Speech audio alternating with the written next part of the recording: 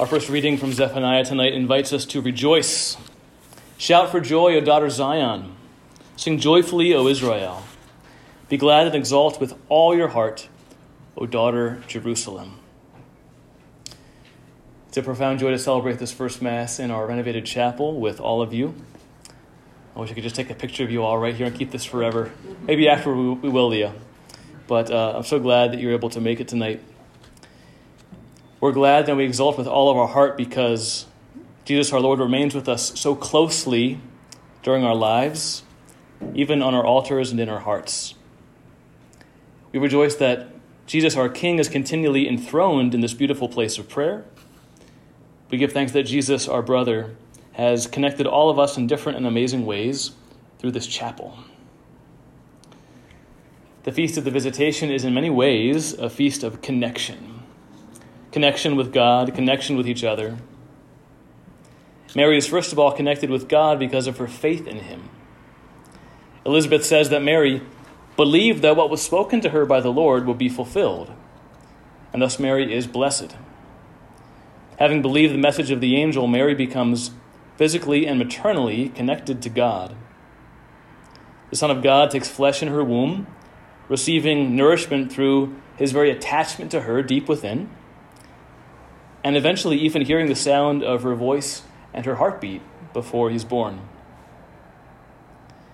Once Mary had received God's Son within herself, she's then compelled to go to the hill country in haste. She was connected with Zechariah and Elizabeth as family. Now they're connected through the plan of salvation. Now they're connected through the new covenant. Elizabeth carries within herself the forerunner of Jesus, John the Baptist. And when Mary enters her home, this little prophet jumps for joy inside his mother Elizabeth. What I love about this feast is how all of these connections are hidden. Jesus and John cannot yet be seen. They are hidden inside their mothers. Zechariah is still mute and unable to speak until John is born. It even seems like Mary's pregnancy is hidden from Joseph, who isn't yet aware of it until Mary returns from her visit. Even Mary's Magnificat extols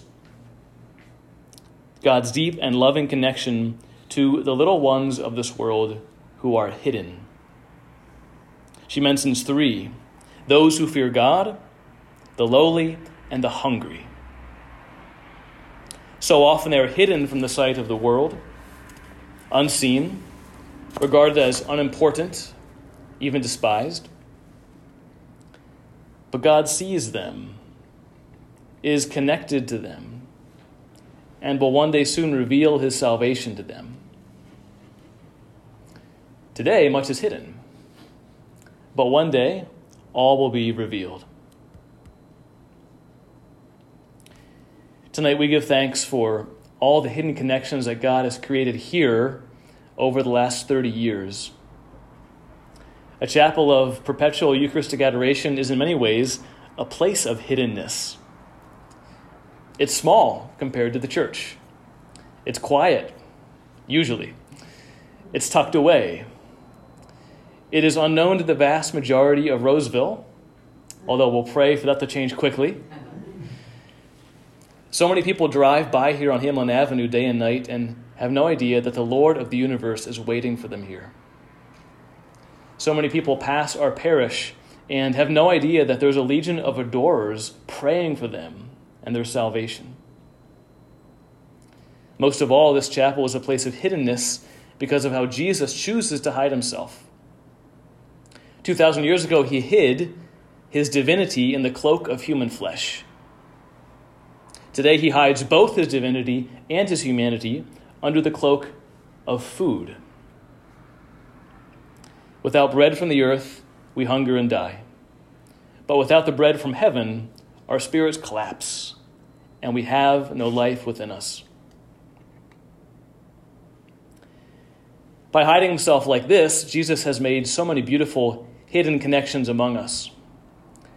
First of all, there's the obvious connection between ourselves and him. How many times has Jesus filled us with peace and light, comfort and wisdom, direction, and love in our hours spent here with him? How many times have we handed over our grieving or our sinful hearts to his tender heart? How many times has he held us close to him, rejoicing over us with gladness, singing joyfully over us as a festival, as the prophet Zephaniah describes? So we're connected, first of all, hiddenly with Jesus. Second, there's also the connection between adorers. I learned about this connection many years ago from accompanying my own mother to her adoration hour. The adorers before her hour and after her hour became special friends over the years. Although the time they overlapped was just a few short minutes, my mom came to know a lot about them from those brief greetings, the shared prayer requests, and that little ritual of handing over the next hour to another friend of Jesus. I know that there are many connections just like that in our adorers here at St. Rose. And even if someone enters the chapel when we're here who's a total stranger to us, there's still a beautiful and deep connection in knowing that this newcomer is not here accidentally, but that Jesus has drawn this one to be with him. Finally, there's also the connection between ourselves and those whom we serve. Our intimacy with Jesus Christ, especially in adoring him in the Eucharist, is the foundation of our good works. This beautiful and holy chapel, set apart for the worship of God's Son, is a beating heart in the center of God's church, the mystical body of Christ. Each visit to Jesus sends a surge of warmth and life through the arteries, the hands, the feet, and the limbs of his church. This dynamic is so hidden, we often don't sense it, although sometimes we're given just a little bit of a pulling back of the veil. It's only in heaven that we'll see the full impact that this chapel has had on so many people in the world. We should especially remember that in carrying out our works of mercy and our thirst for justice and our ministry to the needy, that God is like a jeweler. Just like a jeweler values a tiny diamond over several larger sapphires, so God values the time we spend sitting at Jesus' feet, even more than 100 good deeds done out of our own volition. Truly, our adoration of Christ makes miracles of mercy in the world possible. These are just some of the beautiful hidden connections that Christ has worked here among us in this place for so many years. So, brothers and sisters, let's now turn toward the altar and offer ourselves to God in and through Christ. The one we have adored, we now prepare to receive. Our Lord brought together Mary and Zechariah and Elizabeth and John in the hiddenness of his presence. Now he does the same thing for us. Now he invites us to give ourselves to him, to hide ourselves in him, to lose ourselves in him.